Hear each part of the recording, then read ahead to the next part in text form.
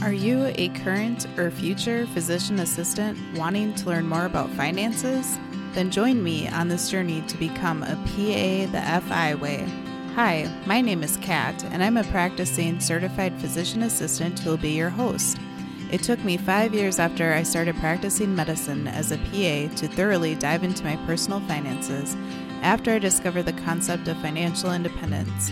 I want to use what I have learned to help you avoid some of the financial mistakes that I have made while sharing some of the financial wins that I have had along the way.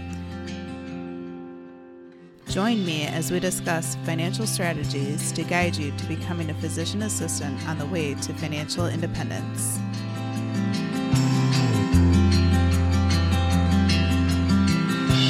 Welcome back, everyone, to the PA the FI Way podcast. I'm your host, Kat, and I'm really excited for today's episode because we have a really special guest. We have another PA named Tracy on the show. So welcome to the show, Tracy. Thank you so much for having me. I'm excited to dive in. Yeah. For the listeners who aren't quite familiar with your work, do you mind sharing a little bit more about yourself? I'm really excited because you also host a podcast. So do you mind sharing a little bit about that and a little bit more information for the listeners? Absolutely. So I'm Tracy Bingaman. I describe myself as a multi-passionate woman who loves to teach working moms about finances and freedom. So I help busy moms to create systems and strategies to help manage their three most limited resources, and that is time, money, and energy. I think these are the three things that as moms, we just don't ever seem to have enough of. I am a PA. I walked through a season where I got super burned out, which we'll talk about a little bit later. And that led me to wanting to help other moms to have more margin in their life so that they don't end up as burned out as I was.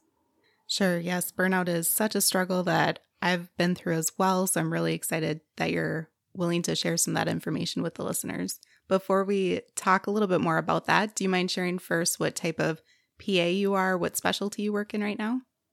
So I have been a surgery PA for the last 10 years. Currently, I work in plastic surgery with a lot of aesthetics that I'm doing now. I work for a small private practice, which is a much different animal than a big health network. I have done both. I spend the majority of my days at work taking care of pre- and post-op patients in our office. I'll troubleshoot post-operative complications. And the majority of what I do is aesthetic procedures like neuromodulators like Botox, non-surgical facelifts with threads, and injecting fillers is the lion's share of what I do every day. Nice. So what do you feel like you enjoy most about both working in surgery as well as the subset of the plastics part as well as the aesthetics part? So when I was in PA school, I thought I wanted to do family medicine until I did a family medicine rotation. And then I realized they have to know everything about everything, which as a student was very overwhelming to me. Sure. And I liked the OR. So when I went on my surgery rotation, I was like, this is it. I don't want to be in a family practice office. But what I loved about family practice is the provider knew their patient over time. They knew them when they were well and there for a routine physical. They knew them when they were sick, and they got to see them progress through life. And that was very attractive to me as a provider because I felt there was this good, even energy exchange. The provider knew the patient knew the provider. They liked each other. They had this relationship over time. Then I did general surgery, and we only operated on people who were sick or needed surgery. We saw them in consultation, we saw them for surgery, we saw them postoperatively, and then we sent them back to their primary care provider to continue the rest of their care. They only saw us if they were having a problem. So now when I'm doing someone's Botox, I see them every 3 to 6 months, and I get to foster relationships with them.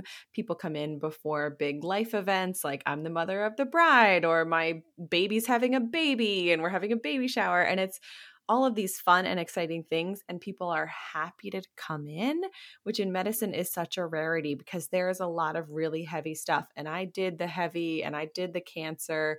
I did general surgery for a while, and then I did robotic urology. Wow. Which was great. I loved it. I loved the content of what I was doing, but I also had a hard time taking care of patients who were sick with cancer and coming home filled up and ready to take care of my own family. It was very heavy and draining for me personally to be in that specialty. Yeah, I can really imagine that. That's funny that you say that about family medicine, because when I was in PA school, I was like, I don't think I could work in family medicine. And I really enjoyed the OR as well. But then I started in family medicine and was there for 6.5 years. And yes, it was challenging to know not everything about everything, but a decent amount of a lot. And I have recently been in outpatient psychiatry and I've enjoyed the specializing and kind of focusing down a little bit. So, but that's fun that you are able to find a specialty that you feel like works better at this phase of your life. Yeah. And that's the great thing about being a PA is with every season of my life, as we have 5 kids. So as we had more and more kids and they got younger, every time we had another one, oh my gosh, there's so many of them. Wow. How are we going to do this? And so with each of those phases, I was able to transition either from one job to another within a specialty or to a different specialty. And in doing that, I've been able to find some sort of a fit during these different seasons of life, which has really served me well. Yeah, that's awesome for sure. And then you did touch a little bit on your burnout. Do you mind sharing what you feel led up to your burnout developing back then? And then when you were in that place of burnout, how did it feel? My burnout was born out of what felt at the time like the perfect storm of bad conditions. So in medicine, we love triads. That's a cool thing. We love to say like this triad, this and this. So if I had to define the triad of things that led up to my burnout, I would say that it was increased demands with lack of support from my employer. The health system I worked at kept buying more hospitals. And every time they did, the CEO would send an email, don't worry, we can afford this. And I was so not worried about that. I was worried about who was going to cover that hospital. Sure. Because I was already covering 2, and then it was 3, and then it was pager call for 3 and rounding at 3. And it was just a little bit more, a little bit more, a little bit more, and not enough teammates to kind of spread the work out. So that was 1. 2 was that I had very unhealthy, read non-existent boundaries, and this underlying tendency to be a people pleaser and wanting to achieve and be praised for my contribution to the team and being seen as this hard worker who doesn't want special accommodations just because she has all these kids, who can do it as well as the guys, who can put in as much time as my surgeons, which is unreasonable because they're not paying me what they're paying those surgeons. Sure. That is for sure. Yep. And then the third thing was really this level of stress in my life that led to some pretty significant health challenges that presented themselves. And really, that was the thing that made me say, whoa, I can't keep going like this. I was diagnosed with antibody-negative Graves' disease, and I was severely hyperthyroid to the point where I got pneumonia. And then once I recovered from my pneumonia, I went back to work and I was operating and I just couldn't catch my breath. And our case was not exciting. It was a routine thing that I was doing at the time. And I just couldn't take a deep breath. And I finally, at the end of the case, said to my surgeon, would you mind closing? I'm really not feeling well. And he was like, this is weird. It's been years and you've never once asked me to close. So I went to the PACU and I walked in and I said to my favorite nurse, I don't know what's wrong with me, but something is not right. I need you to put me on the monitor. She pulled the curtain. She put me in the bed in the PACU. She put me on the monitor, and I was sinus tacking at 180 beats per minute at rest. Wow. So my heart was just racing and racing, and I couldn't catch my breath. And, as a PA, I was like, okay, I'm septic from my pneumonia that didn't get better. I have a PE because I went home and rested in bed because they told me I had pneumonia and I was supposed to take it easy. I have some sort of AV nodal reentry, and I have, I'm going through this list of differentials. Yeah. And I'm like, this is what I think it could be. And my nurse is like, you need to go to the ER and let someone else diagnose you. Thank goodness for that nurse, here, right? Not the provider. So I walk to the ER and I say to my docs in the doc box, I'm having a PE. And they're like, I'm sorry, what? And I'm like, they're like, it's not like you have a PE, like you have a heart attack. I'm like, listen, I'm having a PE. Prove me wrong, right? Like, so they put me in a room and my care team was amazing. And even still, I'm in this bed. I'm texting my PA school, like my friends from PA school who are now like critical care PAs or ER PAs. And I'm like, this is a story. What are we not thinking of? Because they spun me for a PE. It was negative. Little bit of residual pneumonia, not enough to explain my tachycardia. And my one girlfriend said, they need to check your thyroid. Like if no one's checked your thyroid, which when you're the patient, you're like, I don't know. It's me. I can't think of anything. I'm not sure what we're supposed to do. Sure. So we did that, and my TSH was 0. Wow. And my T3 and T4 were like triple, quadruple normal.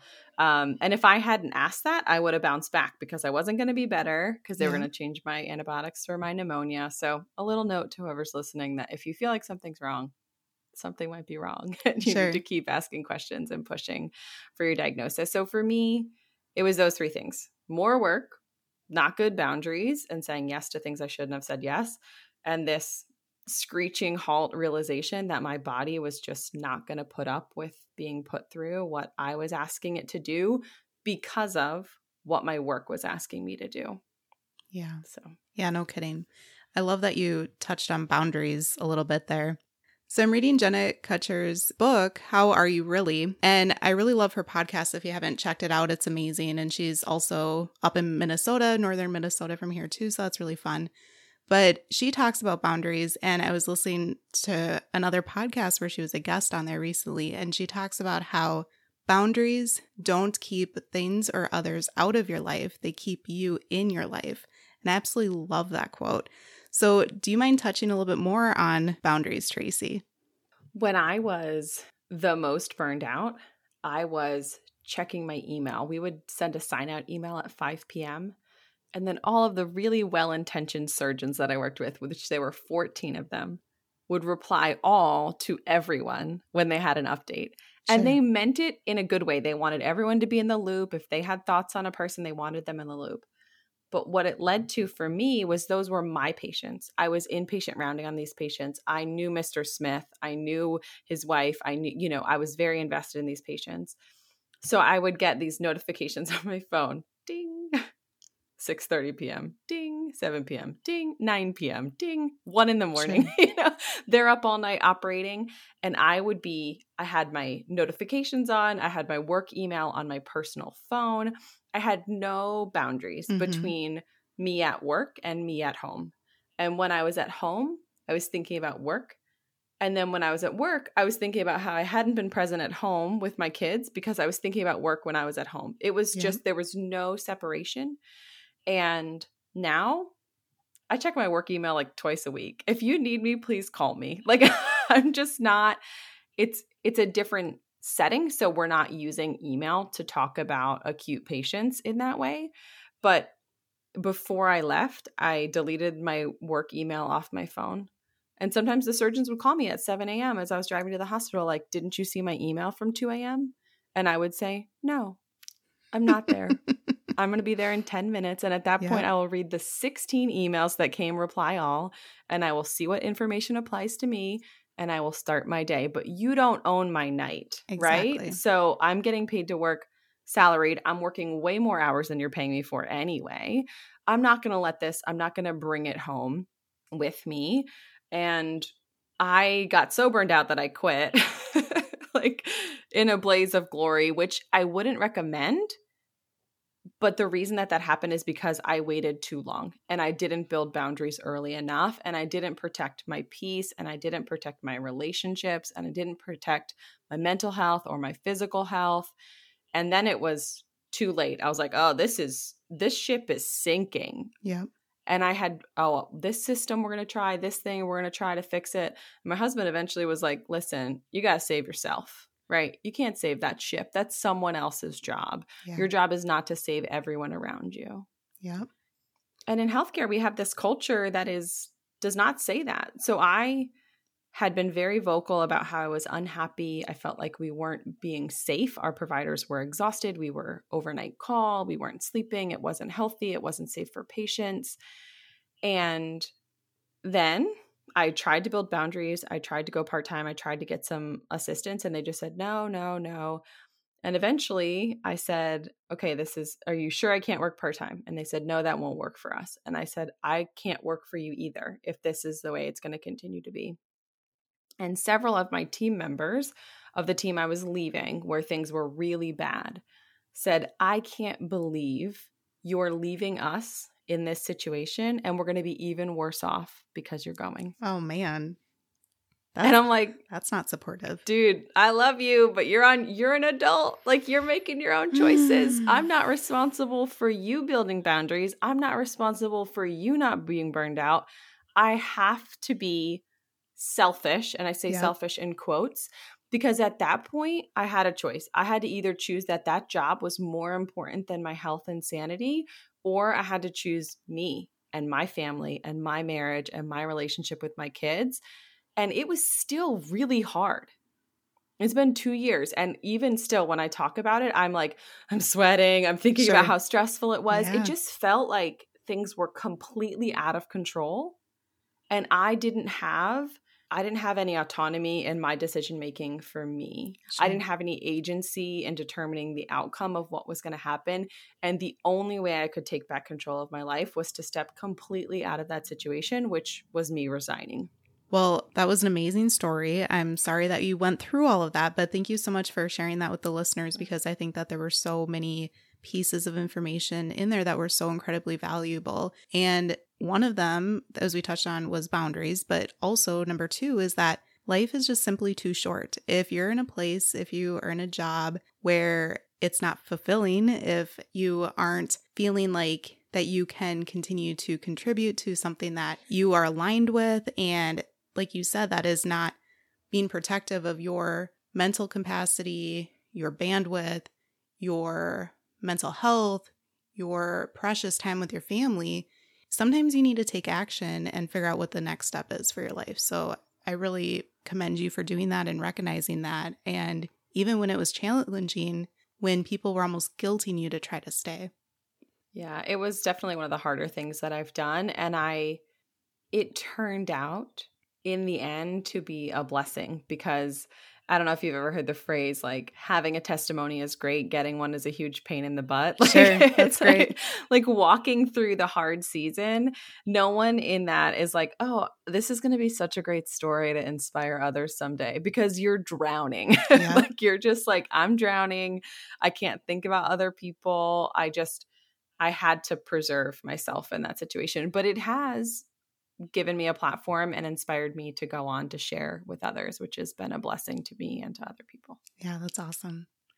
So you touched on this a little bit already, but were there any more steps that you were able to take to fight the burnout back then? And how were you able to take those steps? So once I realized that it wasn't going to work out, I was able to really put some space between me and feeling so emotionally invested in the outcome of the team.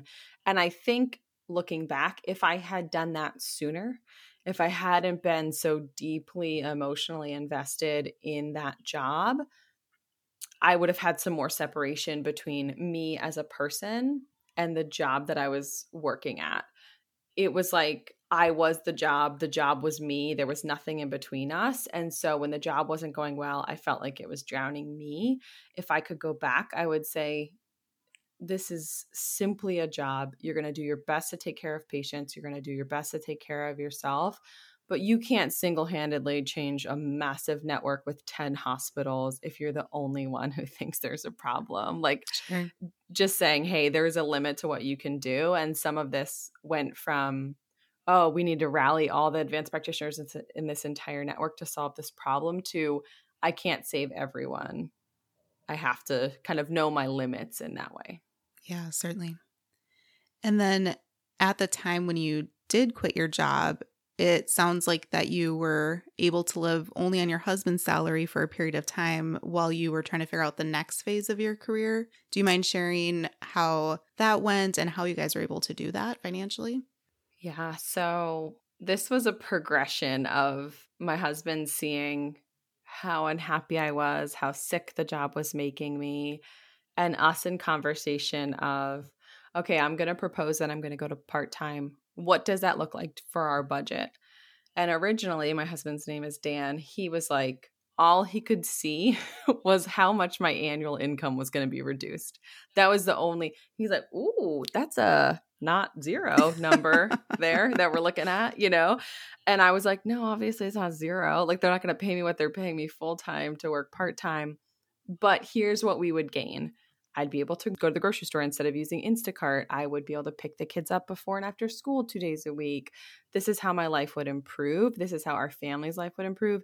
These are small ways that it would save us money. But the big thing was it was going to be better for me, right? If we had gone part-time.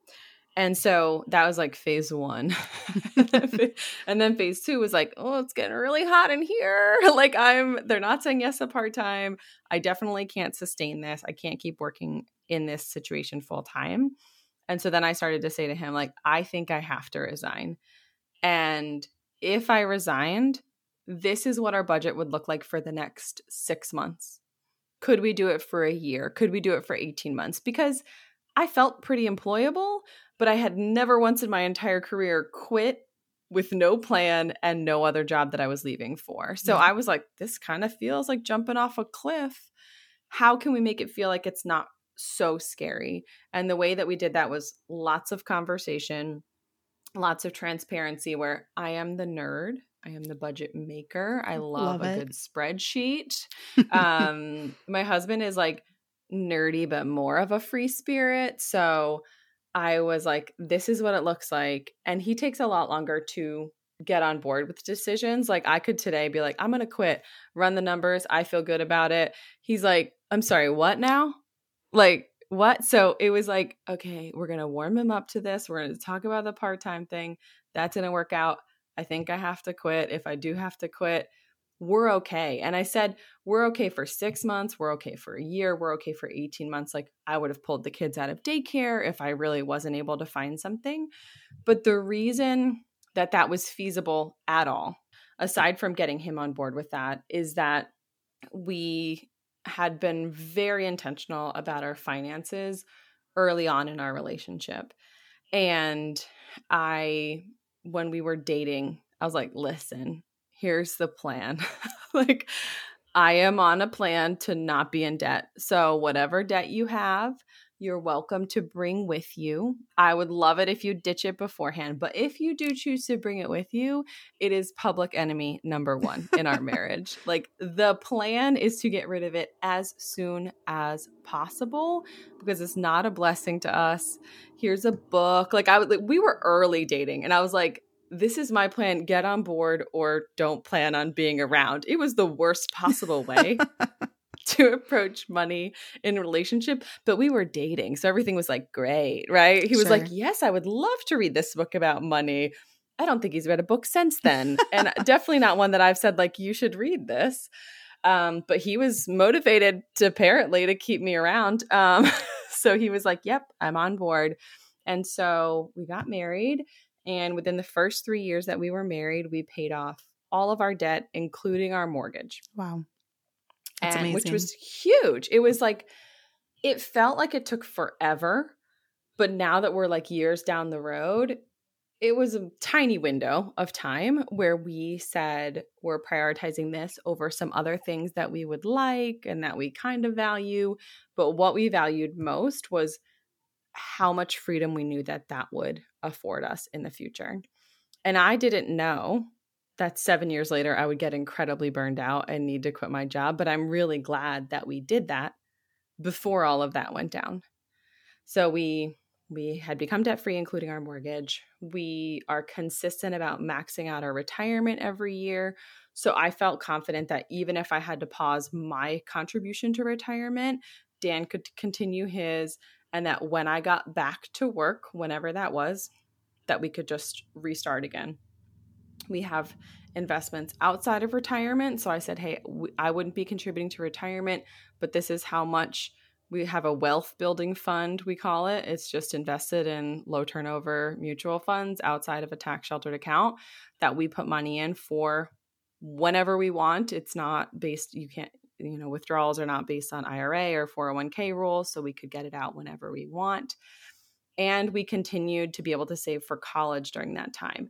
And those were the things that really mattered to us. Like, I didn't care if I couldn't buy clothes for 6 months. I didn't care, if we had to pull the kids out of daycare and radically change our lifestyle. But I wanted to make sure that me quitting wasn't going to jeopardize our financial future.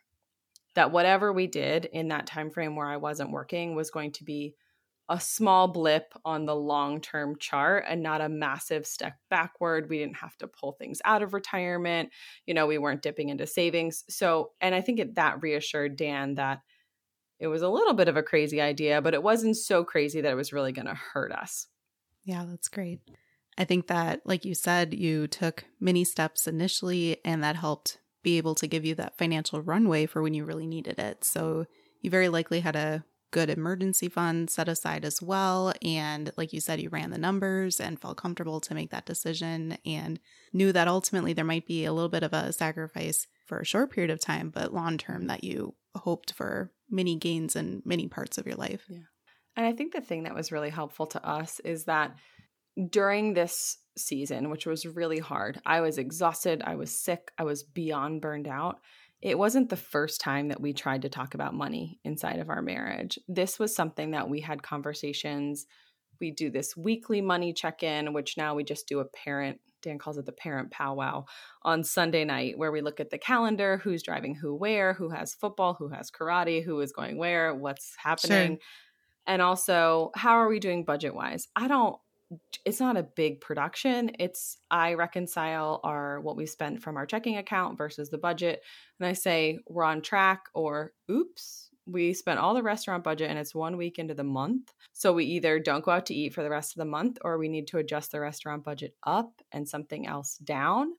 And so we make small adjustments along the way. So we had a lot of big conversations early in our relationship about money.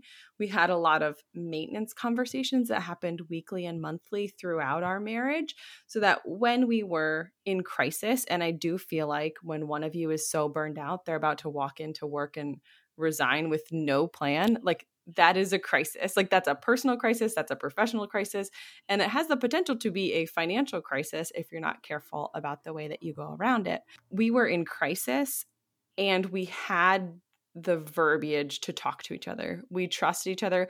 We had our hands around the numbers. We knew where we were at, and it wasn't as scary as it could have been if we didn't know what we had in investments, if we didn't know that we were out of debt.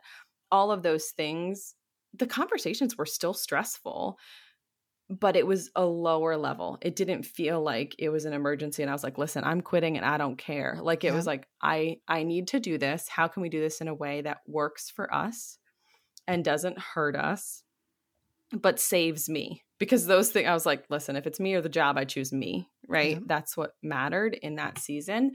And the other thing that was really key, and I think in this world where our mom and dad used to say, like, keeping up with the Joneses, and the Joneses were this family at the end of the cul-de-sac with really nice cars, and one was a lawyer and one was a doctor. We live in a world now where on Instagram or TikTok and all in our pocket, we are carrying with us the ability to compare ourselves to the Joneses' rich uncle all over the world. All of these people who are traveling and and they're making $1 million with a YouTube channel, and you're watching them and you're like, this is incredible. Like, all of these people, do they not work? Like, do they not generate dirty dishes? Like, they never wear the same outfit twice, so they must not have laundry. Like, you just have this perception of other people, and the Joneses now live in your pocket. Like, they are so close. The barrier to be able to compare yourself to them is so low that it is incredibly easy to get stuck in this mindset that if you had more nicer things or better cars or different, that you would be happy. And when that is how you're living your life, your living expenses creep up. It doesn't matter how intentional you are. If you are spending your time comparing yourself to other people, you will want a nicer car. You will want a different pair of jeans. You will need that workout suit that the person on Instagram you follow, because that's the reason she's working out, is obviously because of what she's wearing, right? Totally. It's not her it's not her dedication to her health. So we have tried to be very intentional about keeping our living expenses as low as possible while still enjoying ourselves. There's room in our budget for travel. There's room for our kids to do way more sports than they need to be doing, for sure. But that was a huge blessing that we didn't feel like me leaving my job was going to be like, we can't eat out. We're going to be on beans and rice. Like, this is like, it was going to be tighter than it is now. And that was okay. And we were willing to accept that. But I think a lot of this comes down to what you value. So personally, I would rather have $200,000 in an investment and be driving a car with 200,000 miles on it than have a brand new car and zero in an investment account. Yep. That's what we value. So that's what I value. Like, if you value new cars, live your life in a way that new cars aren't going to jeopardize your ability to prosper financially. We enjoy the freedom and the peace that comes from not stressing about money more than we enjoy that new car smell. Exactly. Yep. I definitely used to care about how my car looked. And then when I learned about financial independence, I'm like, I am totally fine driving this paid off car in cash with 200,000 miles on it when I am able to invest for my future. So I love that. And then with talking about burnout, if there are some PA listeners or perhaps other listeners out there that are experiencing burnout right now in their life, what are some actionable tips that you would have for them to help them in that phase? So I think a lot of people say like self-care and build boundaries and do things which are very important if you're in a season of burnout. What I have found is that if you're walking through burnout, if you are drowning in too much work, not enough administrative support, if you're being asked to do more and more and more, and other duties as assigned are just cropping up here, there, and everywhere, you're drowning. And when you're drowning, it's not time to learn how to swim. Yep. It's time to grab a life preserver. It's time to yell for help. It's time to say to the people around you, I can't keep doing this. I need immediately to change my schedule. I need immediately for my template to have charting time. I need immediately to build some boundaries where you're not emailing me at home, where patients don't have as much access to me. Like, it's an emergency. I am drowning. I need this now. You have to have the right meetings and be assertive in those meetings and advocate for yourself and the other people on your team that to make sure that you are safe, that you're seeing a safe number of patients, that you're able to really take good care of those people. And then later, once you're not drowning anymore, you can build sturdy, enforceable boundaries. You can create habits of self-care. You can help change the system or the organization where you're working so this isn't the default and everyone doesn't feel the way that you feel. But if you're in the depths of burnout and you're drowning, like when you're drowning, if you don't ask for help, you go under. Like, so this is the time to ask for help. And it's really not an option because if you don't, no one is walking around caring about you as much as you are. So if you need to be your own advocate, or if you can look left or right and say to a trusted colleague or your supervising physician and say, hey, I need you to champion me in this because I can't keep going in this way. And I like working here and I want to stay, but I can't stay if things don't change. I think we don't have those frank conversations enough. Or I think we say, I'm drowning, but I think everyone else is drowning. So it just seems like that's the way that we do it around here. Sure. And so I'm just going to say nothing because I don't want to make waves because I'm new, or I don't want them to judge me because I'm the one provider out of 10 who raised my hand and said, this isn't working for me. The way that we're taking care of patients isn't working for me. And can you raise your hand and respectfully say, I think we need to come up with a win-win. What works for the practice, bottom line, what works for the patients to make sure they have good care, and what works for you. And those things aren't necessarily mutually exclusive. You can be a productive PA who's taking care of a lot of patients, who's generating a lot of revenue for the practice, and be healthy and have good boundaries and not live on the brink of burnout all the time. Yeah, exactly. If you don't advocate for yourself, no one can read your mind. And so that's really important that you do speak up for yourself. But also, unfortunately, it seems like, especially nowadays in medicine, especially people higher up in organizations don't always value you as an individual provider. They are more so focused on the bigger picture and the dollars, and they don't necessarily always care about you because unfortunately you can be replaceable in their eyes. And that's such a horrible feeling to feel that way, but it is really true that you need to try to find a supportive environment to work in. And if you don't feel like it's supportive, to try to move on and find a place that would better suit you. Yeah. And I think that deep down if it's salvageable or not. If it's worth putting in the effort to try and fix things, or if you have tried and tried and tried and the answer was no and no and then heck no, then you're probably not going to get anywhere. And that's the time where you say, hey, I can't fix this ship. I'm going to go find a different one. Yeah. And hopefully you can come to that decision soon enough that you can make a smooth transition and give good notice and leave on good terms and find a place where their culture and their values fit with your culture and your values and with your season of life. Exactly. And then, Tracy, do you mind sharing when you learned about the concept of financial independence? How long ago was that? How did you learn about it back in the day? And then what parts of financial independence drew you to the community? So my parents were doing the Dave Ramsey way before it was the Dave Ramsey way. Sure. And when I was little, my dad used to listen to Dave Ramsey on the actual radio, like before podcasts were a thing, before you could download it to your iPod and like pre-record, listen to episodes on a road trip. We listened to it on the local AM radio in our town, driving around in my dad's little blue truck. And my dad, so we'd listened a ton. And my dad would someone would call in and say, what's the difference between a Roth IRA and a regular IRA? And my dad would turn the volume down and say, girls, quick, who knows the difference between a Roth IRA and a regular IRA? I'm like, I love that. So nerdy. And we loved it. We were like, pick me. That's awesome. I know the difference. And my dad, we had our first jobs. I was working at a gas station convenience store as a 15-year-old kid who couldn't even drive herself to work. And all that I earned that year, my dad put in a Roth IRA for me. Love it. And I had no idea what that meant, really. So I went down to the bank with him and he said, this is what you earned this summer. I'm going to let you keep that, but I'm going to fund this Roth IRA for you.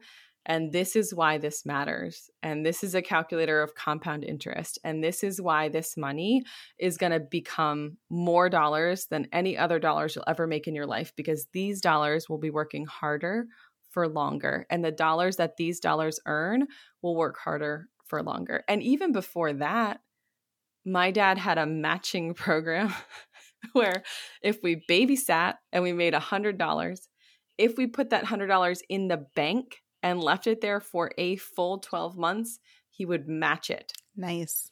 So he was building this muscle of saving, of you earned this, and if you save it, it will grow. Is that how investing works? Yes, but no, right? You don't get 100% return 12 months later. But the theory was there. He was saying, hey, you worked hard for this money. I know you'd rather buy a sweater at American Eagle, but if you save it, it will grow. And so now that I'm an adult, I can see that my parents, they never, ever borrowed any money for anything. Wow. So they never borrowed for a car. They built a house with cash and they finished half of it because they ran out of money, or they knew that was going to happen. And they said, we're going to get the first floor livable.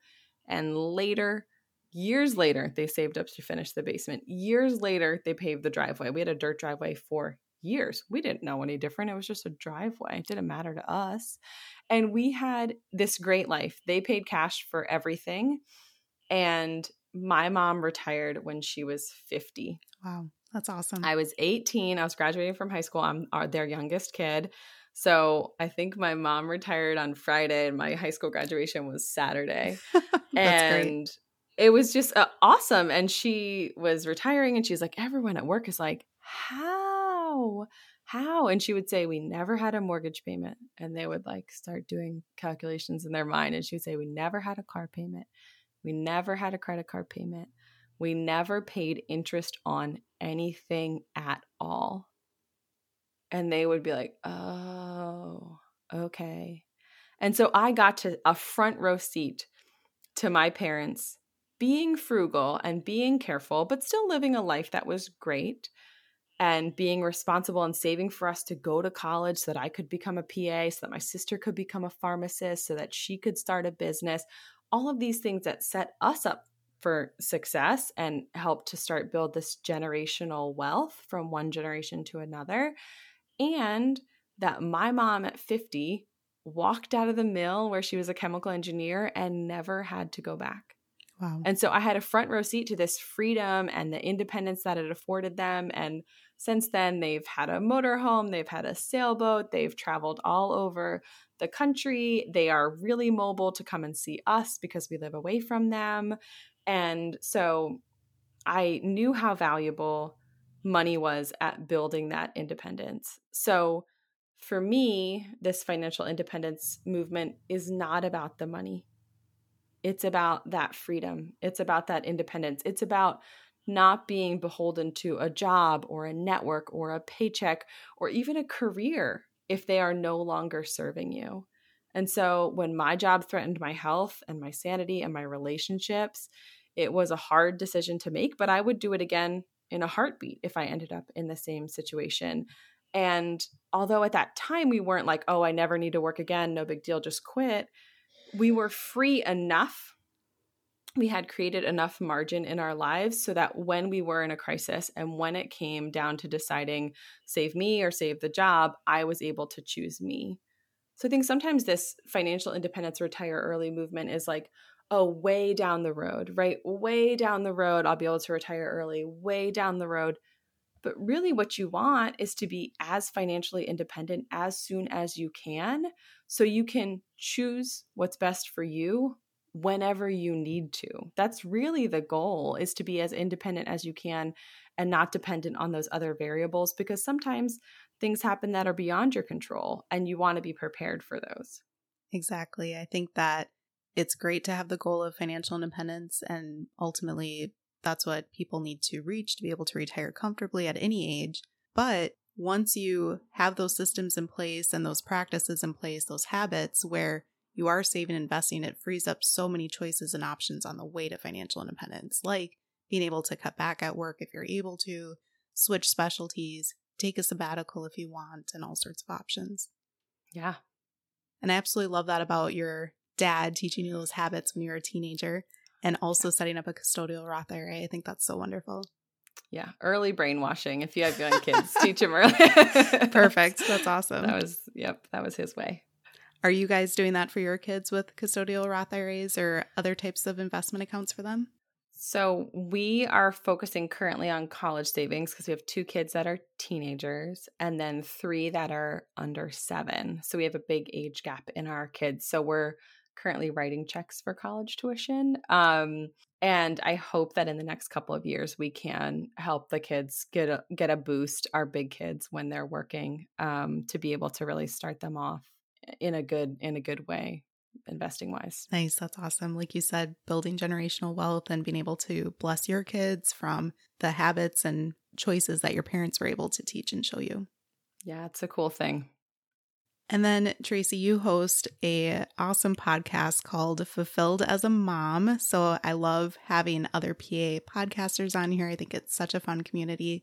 Do you mind sharing what prompted you to start your podcast as well as your business? And then why do you think that your message that you talk about is so important? My podcast and my coaching business to help other moms and other PAs in search of peace and freedom was born from all of these questions that everyone was asking me when I just, out of the blue to a lot of people, resigned. So the very month that I gave notice was the month that I published my first podcast episode. That was 2 years ago now. And what I really wanted to do was I wanted to serve my listeners with the resources that I was starving for when I was walking through burnout. My goal is to help as many moms as possible to manage their money so it's not a stressor, their time so that it feels like they have an abundance of it, and their energy so when they lay down at night they're feeling tired, but not beyond exhausted, like a good, fulfilled kind of tired. And that each day they wake up feeling energetic and ready to take on the day. And I think so few moms are able to do that because we're pouring out into work and our kids and our spouse and the PTA and all of these things that we're doing. So really for me, hindsight's 2020 and I am now well out the other side of my burnout, but I really am glad that my burnout led me to building this platform and to be able to pour into the lives of other PA moms and to help them on their journey to freedom and to fulfillment.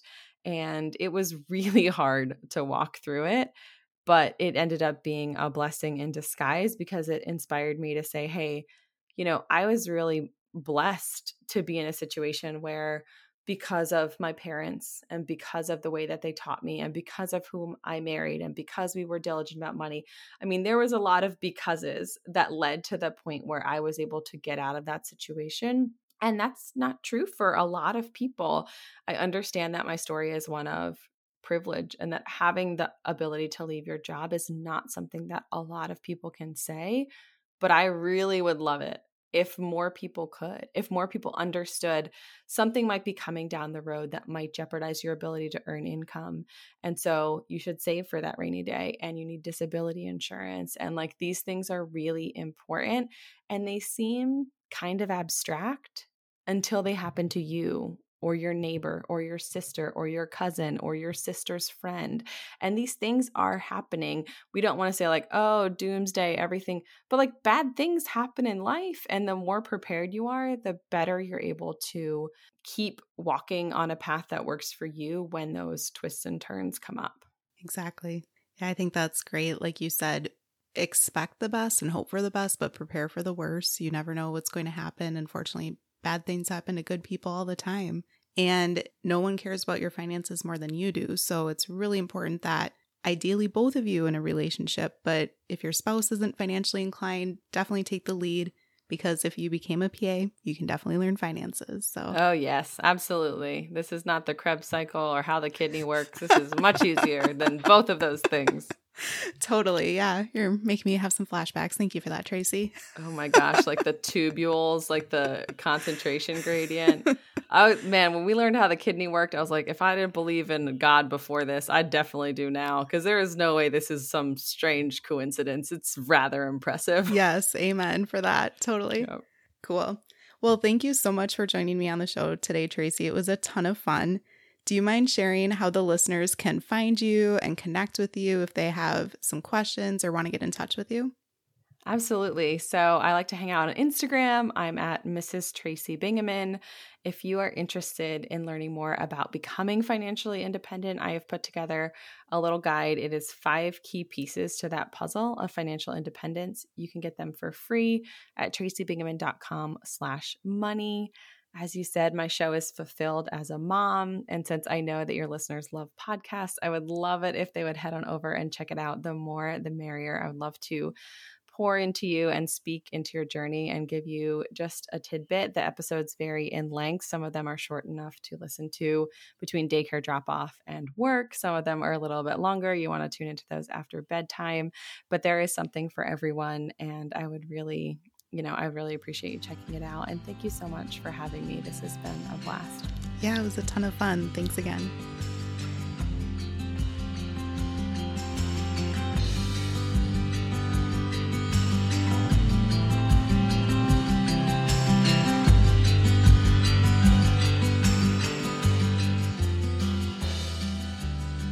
Thank you for tuning in, and I hope that you decide to continue to join me along this journey of becoming a PA the FI way.